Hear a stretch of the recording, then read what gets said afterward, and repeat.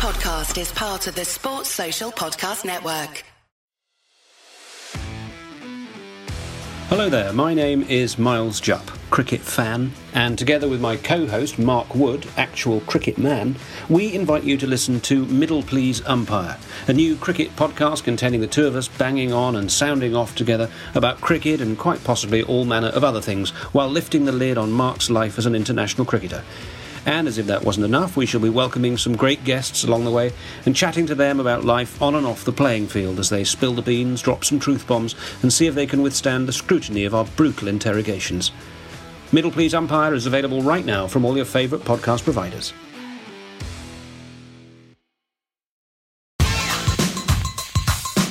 Hello and welcome to the Whistleblowers Podcast. I'm your host Mark Smith. I'm here as ever with Martin Gritton and Gareth Dobson, the boys. How are you? Hey, Smudger. Good to be back. Feels like we're never away. That's my question. How are you, Martin? I'm okay. I'm all right. I've got a bit of a January malaise, third week of Jan, just crawling to the end of it, and with the imminent news of more depressing lockdown stuff. But apart from that, No, all good. Gareth, similar, is it? Similar vibe? Yeah, I was actually okay until I found out just now that we're still in January. Yeah, very much. Smudger, how are you? A real killer, isn't it? I'm absolutely fine. Yeah, fine. Can't complain. Had a snow day, and stuff's happened. It's Monday as we're recording, and stuff has happened today. Like actual stuff, real stuff, not even on the pitch stuff, fun off-field stuff. Frank Lampard is gone. He's left. Yeah, he's been fired from Chelsea. Big, huge. Are you shocked, Martin? Are you shocked, Gareth? Martin, start with you. Yeah. Give me your initial reaction to this. Sorry, I was shocked because I thought they'd give him to the end of the season just with a little bit of the Frank effect. I think definitely with, if the fans were still in, I think that would have played a bigger part. But Frank's been kind of hung out to dry a little bit here. Gareth, how do you feel?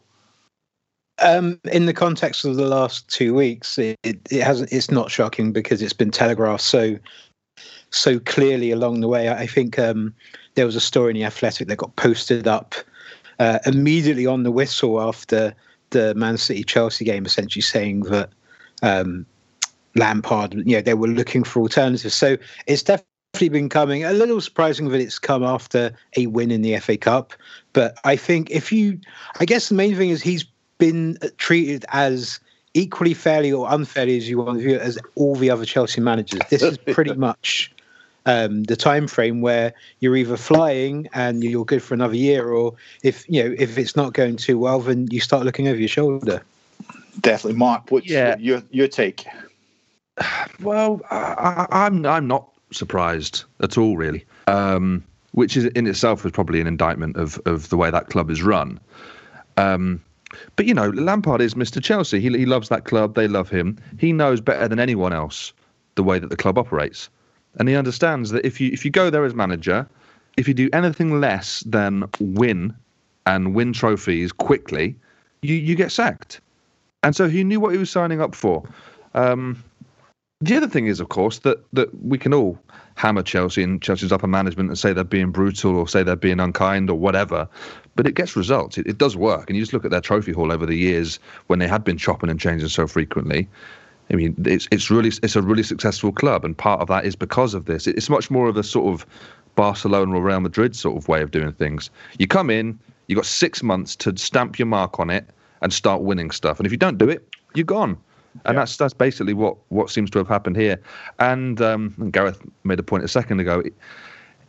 Lampard hasn't been afforded any extra, mates rates, or he's not been afforded any more leeway because he's Frank Lampard. They've treated him the same as everyone else, and I think that's actually probably quite a good thing.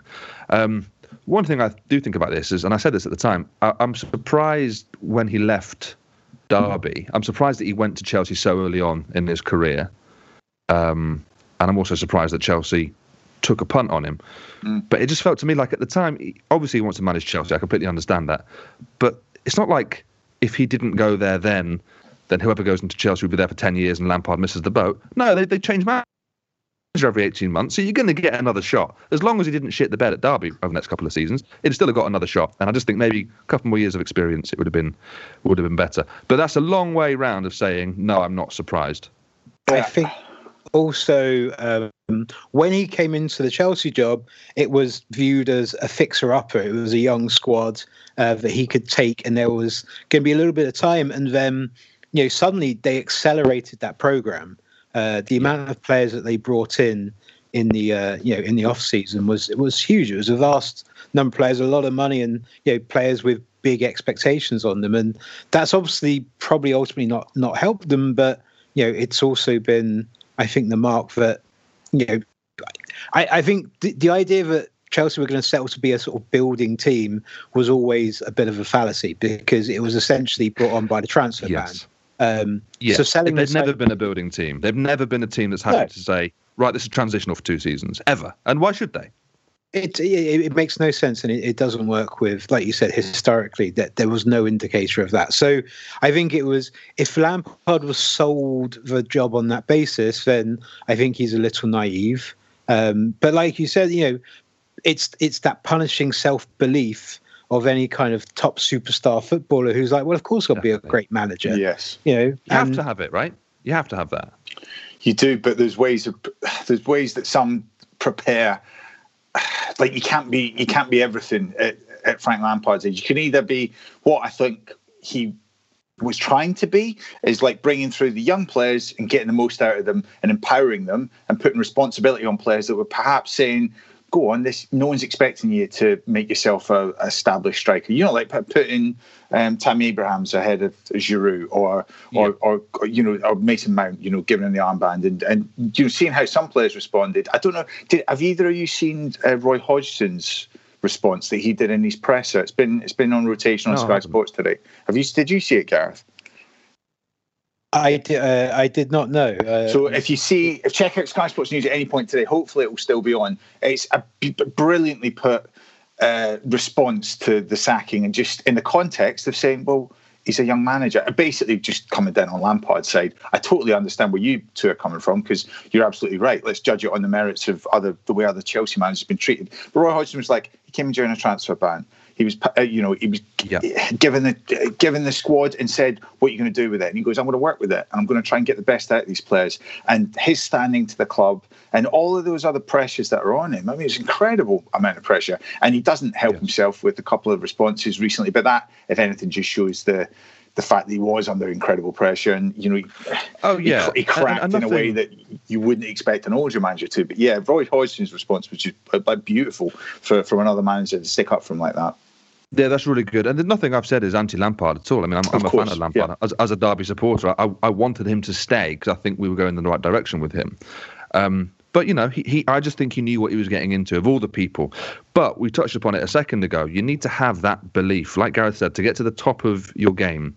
You need to have that belief. It's the same in my background is comedy.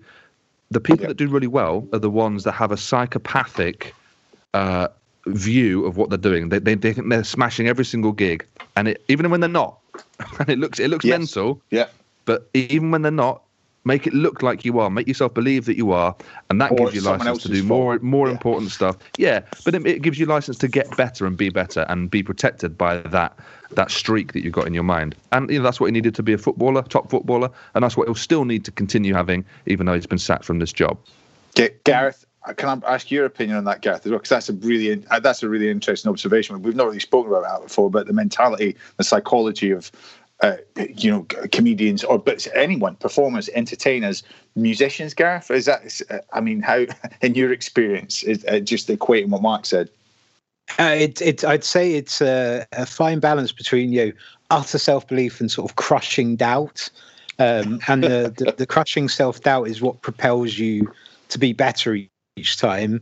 And then I think the moments that the self-belief is merited when you're like, this album I'm making is brilliant, this song I'm writing is incredible, it is the one that makes you go out there and want to perform it and so forth. And the doubt is also probably the thing that makes you want to keep going, and the belief that you can do better and you haven't yet achieved everything that you should be achieving, or you're underachieving, or whatever. So it's neuroses, I guess, is the ultimate catch-all phrase. That all musicians are just bundles of them, and I assume that footballers are pretty fragile entities as well. And I know comedians certainly. I've read enough biographies and so forth. They're all absolute nutcases. But one other thing on that, though, I think football always felt to me much more quantitative, in terms of I knew how good I was doing based on how many goals I scored if the team was winning. And my success or failure would be based on that, even though sometimes inside, I know when we're getting beat, I was like, I'm playing all right today. And the same when I knew that I'd robbed a living by going, well, I scored a couple of tackles there, but I've been crap. That, I think that's something that's more abstract in our subjective, certainly in comedy. Definitely sport is more objective, yeah. So like what you're saying, I suppose, is the best comedians or musicians in the world aren't necessarily number one of the charts or doing Wembley Stadium. Yes. But the best footballer isn't hidden away somewhere in League Two. That person is at the top of the game. Yeah, there's something like that. And also the fact that, how crass it would be to boil down a comedian going, well, I sold this many tickets, so that's why I'm the best. It's like, no, you're not. That's not they exist. Works. Those people exist. No. And perhaps that equates to what we're talking about. No, I find that really interesting. I do have a question for you, Mike, in terms of, like I said, quantitative work. Were you ever in a situation where you were regularly rated out of 10 by, either local papers or one of the nationals? Did you ever pay huge attention to those numbers? So this is a really good question. You always get the ratings, and the fragility of your teammates was the only that was all I was interested in those 10s. So if there was a player that you could get in their head, and you come in on Monday and go, oh my God, you got a 4. This is embarrassing. And if you knew they'd react, because the best players never react. The best ones just kind of take it in their stride. Play for Grimsby, and Dave Pies, who was the local reporter, he was brilliant. And he would come out for a beer with us sometimes after, win, lose, or draw, and he'd be honest. And like me and Dave were close, but if he gave me a 4 or 5, great, I knew that I'd earned a 4 or 5. If he gave me an 8 or a 9, it wasn't because we were mates. And then that way I knew that I was playing it straight. But other players, you can get in people's heads so easily. There was like News of the World randomly was like, if you get sent off in the News of the World, sometimes they just give you a 2. And one of our players got a 2, and we just got on his back. Fraser, oh my God, I didn't even know you could get a 2. How's that going to affect your season stats, man? That's going to skew them massively. I mean, how are you going to get teamwork. Over this? Listen to this teamwork. But sometimes players just need taken down a peg or 2. Same as what we've just been saying. But interestingly, Gareth, I had another one, which is probably a good topic to talk about, the Football Manager stats.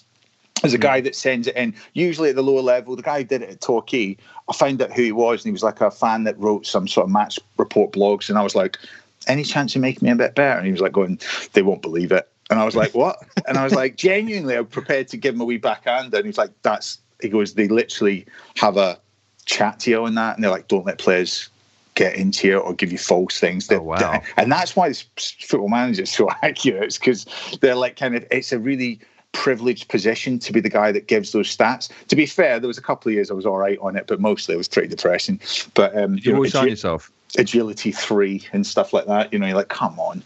But you always sign yourself, Grits. I would absolutely bring yourself on last 10, Canton's armband on pens. Just see how you can get. Sorry, so you're sub. You're starting yourself on the bench. I was at Man United. I was at Man United, mate. I mean, okay, fine. Even I can kind of pull the wool over on that one. But no, that's the fun side of it. But I know we're digressing a bit. But this is it all plays to the Lampard thing, because how close, how good would he have been if it just clicked? I bet he would have become intolerable very quickly. In terms of the one thing I've been sort of thinking about with him is the legacy he'll have with Chelsea. And to be honest, going earlier rather than later may end up helping. It reminds me of when Glenn Hoddle was appointed manager at Spurs in 2001. He was greeted as a messiah. Obviously a beloved player who had a good managerial record. He rebuilt his career with Southampton going into it, and he only lasted 2.5 years. And by the end, the fans were essentially baying for his dismissal. But almost the moment that he left, he became beloved Glenn Hoddle again. It's not going to affect his standing amongst Chelsea fans. They're just going to say, well, that didn't work out, but he brought us so much. We love him so dearly as a player. I mean, and they get it. They get the game.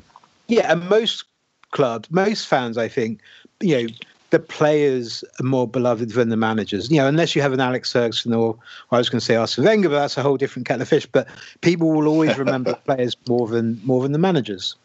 Yes, agreed. Well, let's move on to a current Chelsea player who, from reading some of the reactions to Lampard's sacking, it sounds like he might be affected by this. So Mason Mount, at the weekend in the cup game against Luton, he was given a captain's armband for the first time. He's been at the club since he was 6. I think he's a wonderful footballer, and I think whoever comes in as manager, it sounds like it's going to be Thomas Tuchel, but whoever comes in, I think we'll have him as a starter pretty quickly. But it seems to me that he's being used a bit like a proxy for anti-Lampard sentiment. I feel like a lot of people go after Mason Mount because he's a similar player to Lampard, because he's a favourite of Lampard, because he has the same sort of style on the pitch, and he seems like a pretty decent guy away from it. And I do feel like people target him as a way of getting to Lampard indirectly. Perhaps, but I mean, I'll counter that saying that because he's a young homegrown player who's come through the ranks, he's probably also got some very favourable looks. It's whenever a reporter writes a story, it's we'll do the young player come good. So I think if he comes across very well in his media interviews. He seems very grounded. I'm sure that he's been told to take both sides with a pinch of salt, but it would be a shame if he falls back into the ranks of file of the young players. My big worry is, Tuchel's been brought in and been told, the priority is to make players like Havertz and Timo Werner work together. These are our big investments. Mason Mount, yes. Well, it's fine. If he works, he works. But ultimately, we need to essentially save face for our transfer policy. So hopefully that's not the case. And also, Tuchel will be a really interesting choice because he hasn't always got on very well with the best players. Part of the reason why he's left roles is because he's clashed, and he's also clashed with senior management. So it's a very strange choice for me.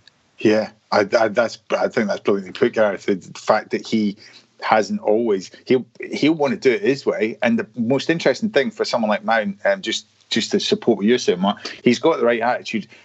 I'd be terrified if I was some of those players that have come in over this summer and not performed, because Tuchel's could come in. The first week of training is always bizarre when a new manager comes in. You just have these frenetic, almost like trial matches where people are trying to impress. It doesn't matter what your value has been before, and some players will have that and some players will be able to settle more, but I'd be really intrigued to see who comes out on top. And I'm sure he won't make any drastic changes that quickly, because managers rarely do. But at the same time, especially since we're still in this phase where you don't know what the starting 11 is going to be, I will know pretty quickly who he doesn't fancy. Well, there'd be no quicker way for Tuchel to announce that it's now his team and no longer Lampard's than to drop Mason Mount. That'd be the quickest way to show this is a hard reset. That can be. I'm doing what I want to do. But that can't be. I mean, whose benefit would that would be making it about him rather than making it about the team, and I think that would be too drastic. But let's see. It's certainly an interesting. It's going to be interesting. Yeah, it is. And I'm looking forward to seeing what happens with Havertz and Werner, because I think they're two really good players. It's their first season. They moved in a pandemic. What do you want from them? Right, let's have a break. When we come back, let's talk about what was probably the biggest game of the last 2 weekends, United-Liverpool.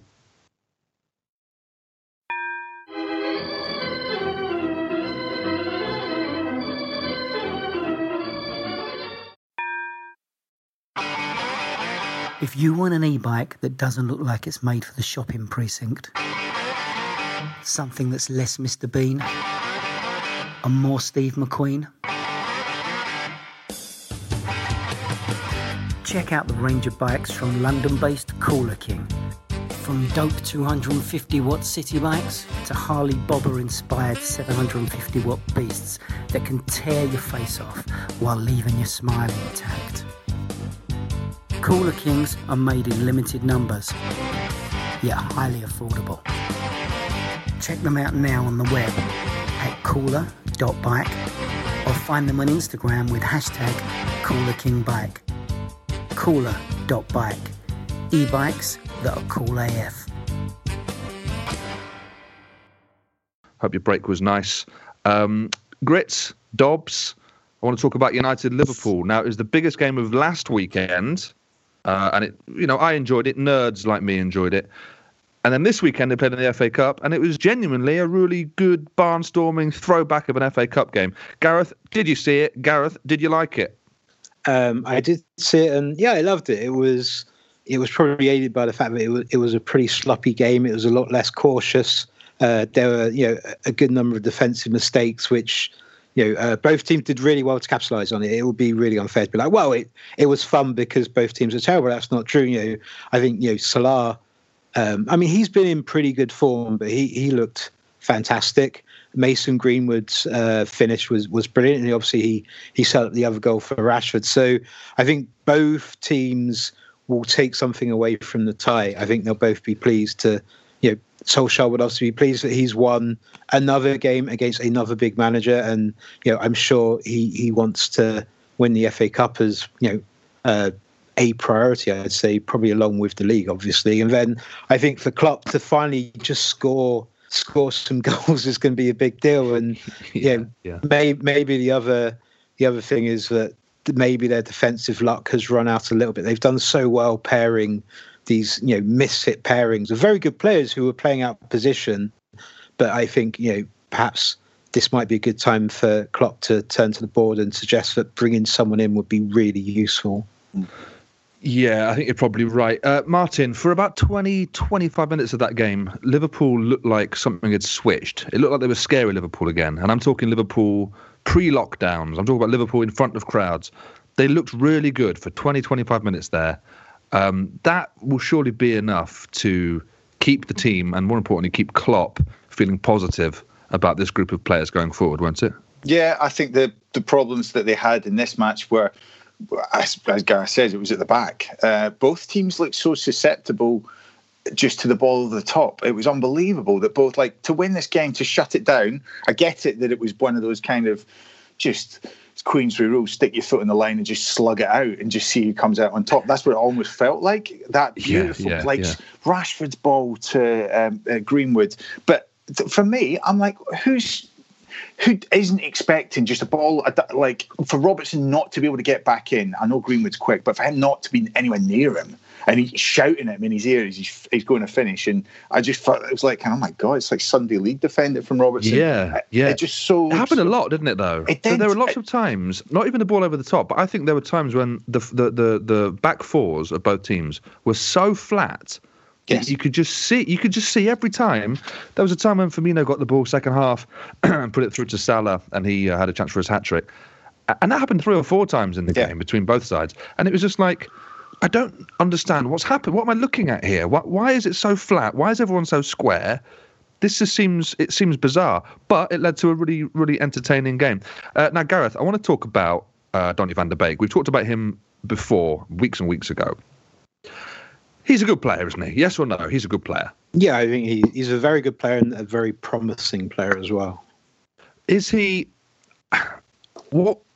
Where should he be playing? What's his position? He should be playing... I don't understand what's going on with him. I mean, I understand that there's not a set... That's the issue. Yeah. So the issue for me is, the reason I'm asking you this, the issue for me is Van der Beek is a very tidy footballer, and a club of United's size should be going for players like that when they become available because it makes your squad better. Fine. He is a player who's been at Ajax, where they value keeping hold of the ball above everything else, and that is a good thing to value. But when you're up against Bruno Fernandes, whose game is the opposite of that, who's all about percentage balls, I don't know how he fits into that side when Fernandes is not there. I don't know where he fits into the side when Fernandes is there. He just seems so passive to me, and it's so frustrating to watch because he's obviously a good footballer. So, Gareth, you're United manager. You're playing against Sheffield United on Wednesday. Where do you play him, and how does it work?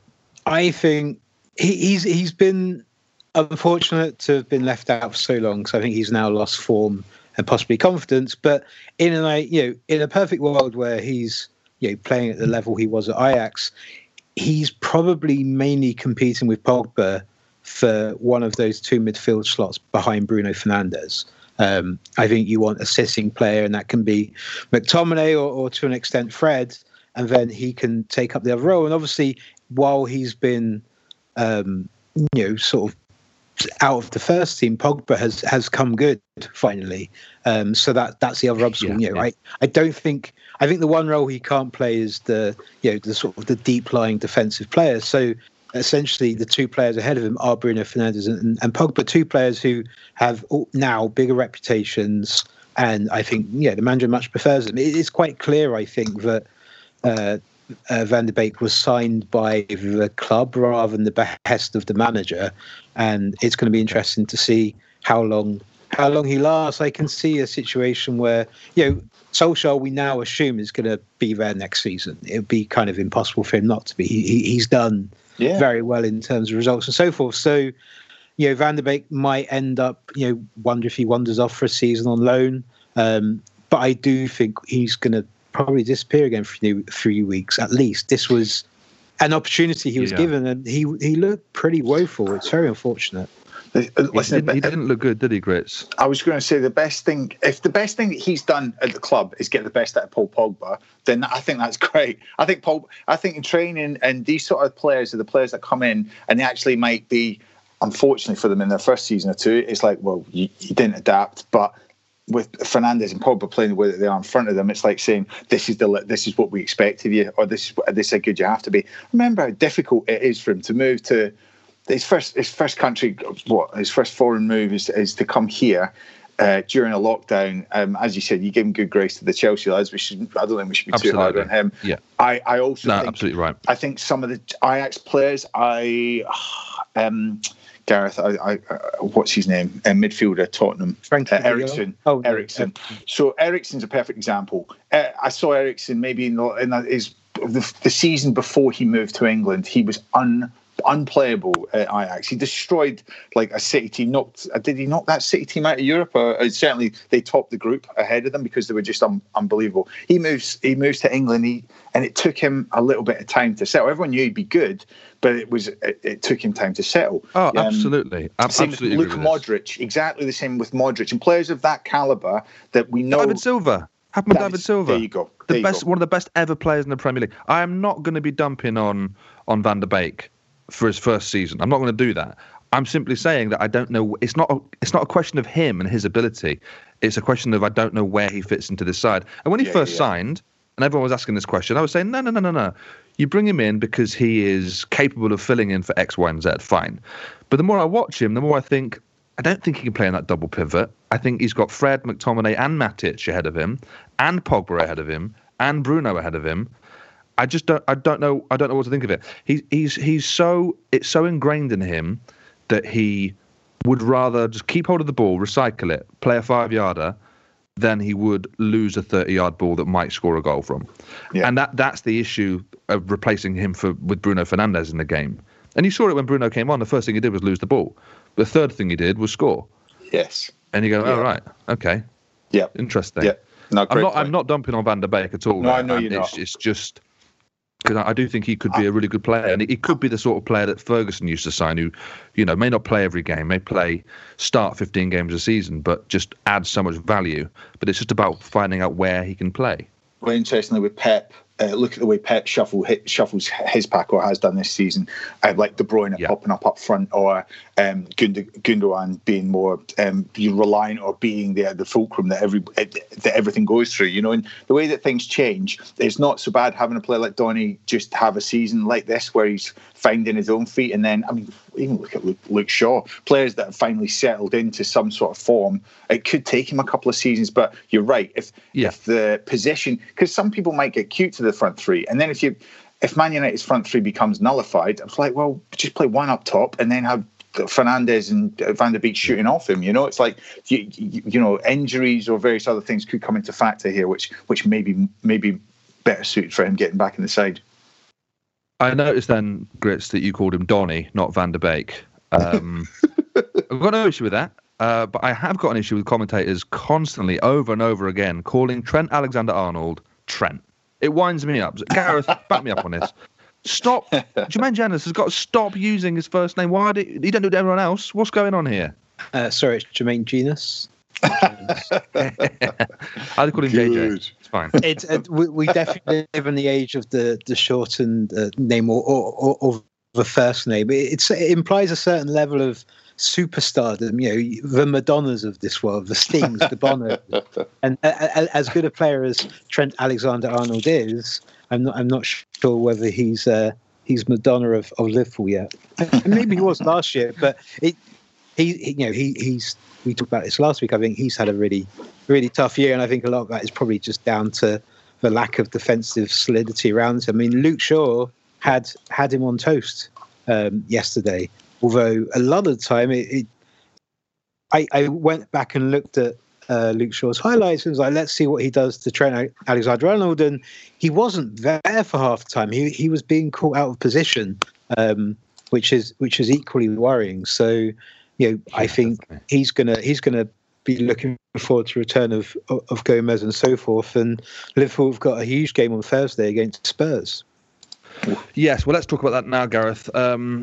It's a bit. I mean, every few days there's massive fixtures. The biggest one this week, I think you're right. It's got to be Spurs. Is it at Spurs? It's Spurs Liverpool, isn't it? Yeah, it's at Spurs. Yes, it's Spurs. That really could. I don't know what the next part of my sentence is going to be. That could be something. I don't know what, but something monstrous could be happening in that game. I suppose what it could be is it could probably be the end of Liverpool's title defence. And also it could be the start of Spurs rekindling theirs. What do you think, Gareth, as a Spurs fan? Is this something you're looking forward to? Are you quite scared of what you saw for those 20 minutes against United? I'm always a little pessimistic in terms of how Spurs will approach this game. I think they would probably see a draw as a reasonable result, which... I think fans will look at me like, well, if you're ever going to beat them, Spurs have had a very rough time against Liverpool in the last few years. And if they're ever going to get a result, you would assume it's going to be now. But like you said, there are always glimpses. Against Crystal Palace a few weeks ago, Liverpool were, they were phenomenal. They were absolutely imperious. So they have it in them. Their players are so good that when they click, when they hit their rhythm, then they're still probably the best team in the league. And Spurs can do that as well. Usually for short periods of time, and usually after they score the first goal, they get shackled a little bit by their manager, seemingly. But I think I wouldn't be surprised if it was a draw, and that's probably the least helpful result for both teams. Although I think for Spurs, who realistically are looking at the top four, I think they would probably take it. I think Liverpool will probably go all out for this because, like you said, if they don't win, they're going to be looking quite far into the distance at Manchester United and City. Yeah, it's a game I'm really looking forward to. I always like Spurs against Liverpool. But this one, I can't even picture them on the pitch. Do you know what I mean? I can't envisage this game happening. I don't know. I can't get a handle on what's going to be happening in this game at all. I have a feeling that if Liverpool play the same back four they did against United, then Kane and Son might have a fair bit of fun. Grits, what do you reckon? Yeah, do you know what? I mean, it's going to be a cracking game. What's going on around them in the league, I find really interesting. Everton, 2 games in hand, 2 points behind them. I mean, Everton's next 2 games, Leicester at home, Newcastle at home.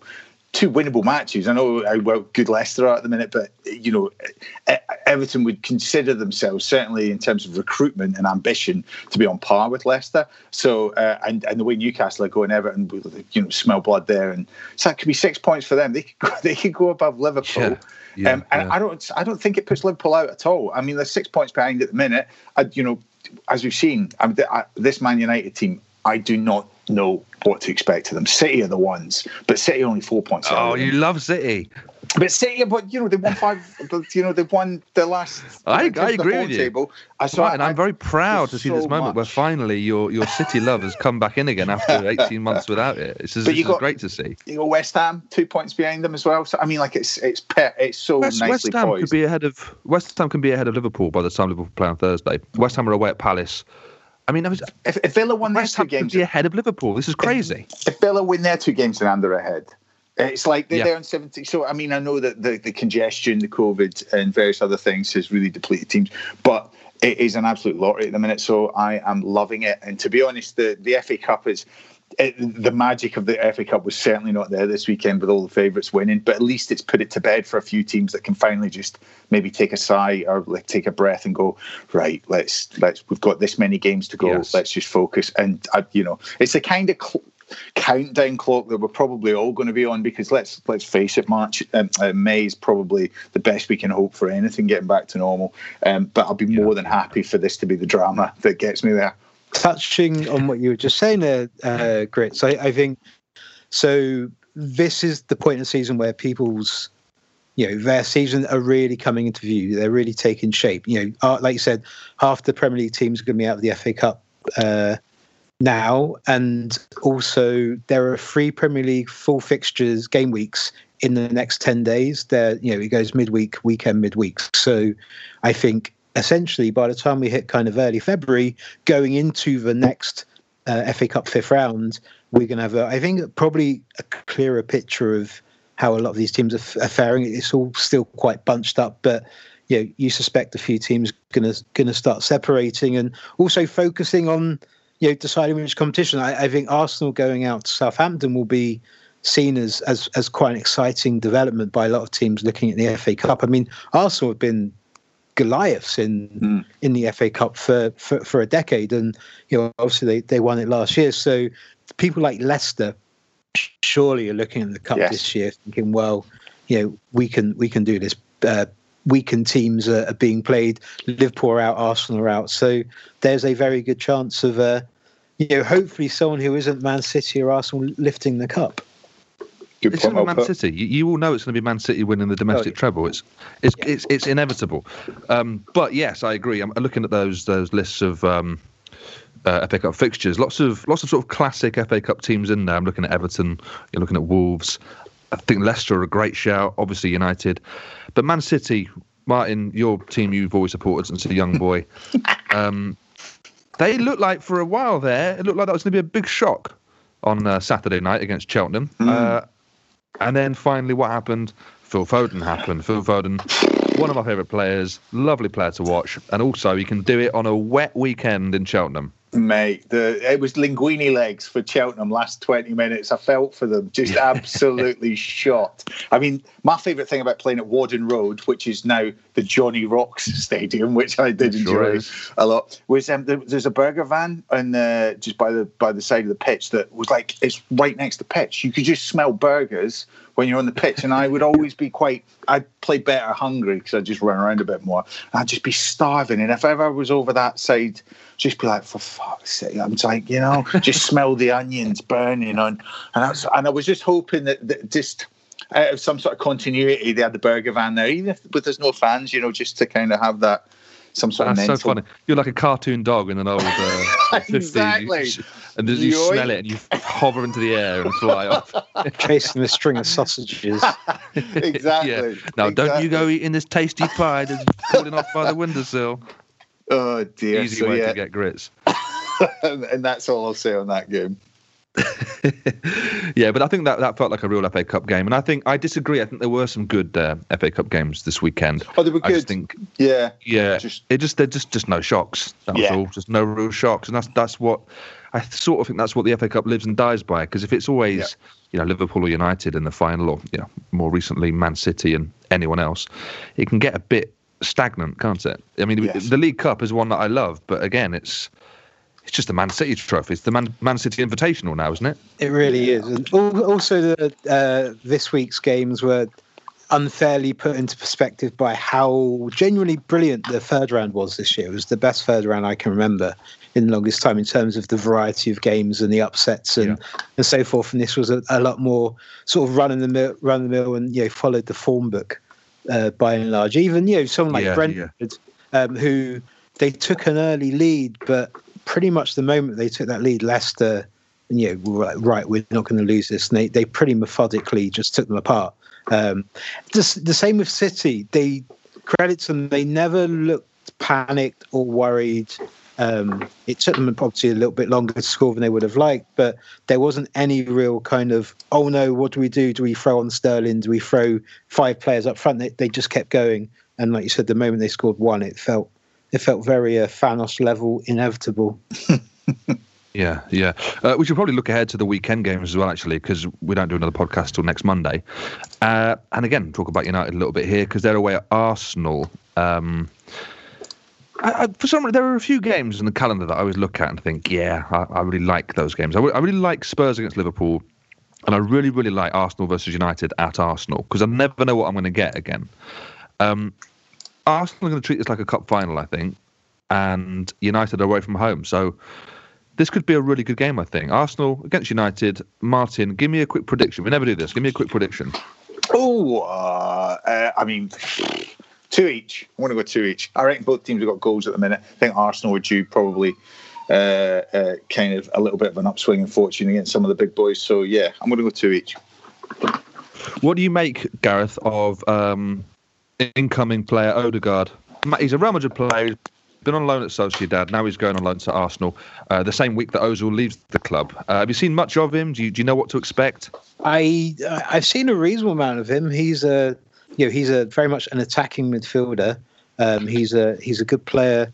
He was the real wunderkind. He was brought in from Norway. Age was he 15, and he was signed for a 7-figure fee, and he was brought to train straight in with the Real Madrid first team, and he struggled, maybe unsurprisingly, and then he went and played in their B team, which I think plays in the second division, and he did very well on loan at Sociedad last year. So he is clearly an incredibly talented player who does have a bit of experience and some legs, and I think again he brings a sort of freshness and a youthfulness to the team, which seems to be working with Smith Rowe and Saka and players like that seem to be reacting and doing what Arteta wants a lot more so than the veteran players like Willian who are struggling. So I can see why bringing him makes a lot of sense. Apparently Arteta was very key in making this move happen, and I think I wouldn't be surprised if he comes straight into the team, or certainly gets a lot of features very quickly. Mark, what do you reckon the score will be? Smith Rowe must feel a bit... Oh, sorry. Would you say, Chris? I'm going to go for you. What's your prediction on that one? I'm going to go for a United win. I just really fancy them away from home at the minute. No matter who they're playing, I just really fancy them. Back to Odegaard, though, quickly. Smith Rowe must feel like he's waited all this time to start playing for Arsenal. He's done brilliantly in all the games he's played in so far. And all of a sudden, they're signing someone to give him direct competition.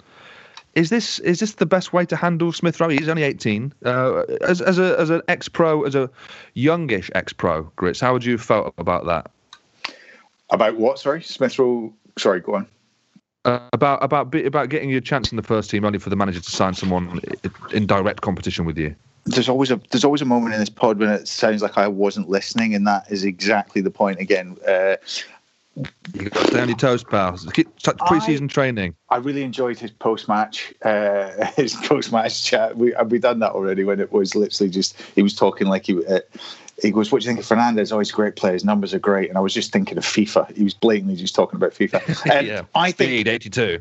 Yeah, no, I think it's one of those ones when it's inevitable that managers aren't going to put all the pressure on you to have to lead that line. But unfortunately, it's just that it's the necessary evil being at a club of that size. For him to come through, I mean, it's always interesting as well. Players, their contracts will still be their 1-year pro contracts, so his match fees are he's probably on about a few grand appearance or something. So his 400, 500 quid a week wages, or I'm sure it's more than that. But it's just these kind of massive discrepancies when he gets his wage back at the end of the month. He's like, oh, I made 150 grand this month, and usually it's about 8.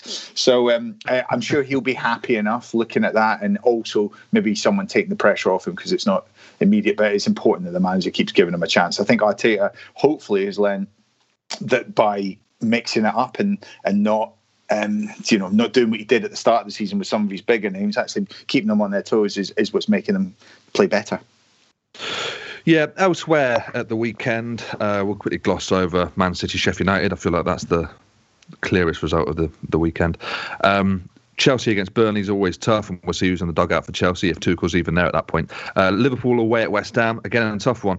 For me, though, the highlight of the weekend, aside from Arsenal United, is probably Southampton versus Villa. Yes, I talk about Villa every week on this show. I talk about Jack Grealish. I love Jack Grealish. I'm in love with Jack Grealish.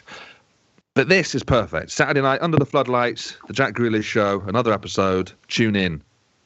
100%. That's the game. Yeah. Gareth, I'd put Gareth firmly in the Southampton camp. Wouldn't you, Gareth? Yes. You speak glowingly about them.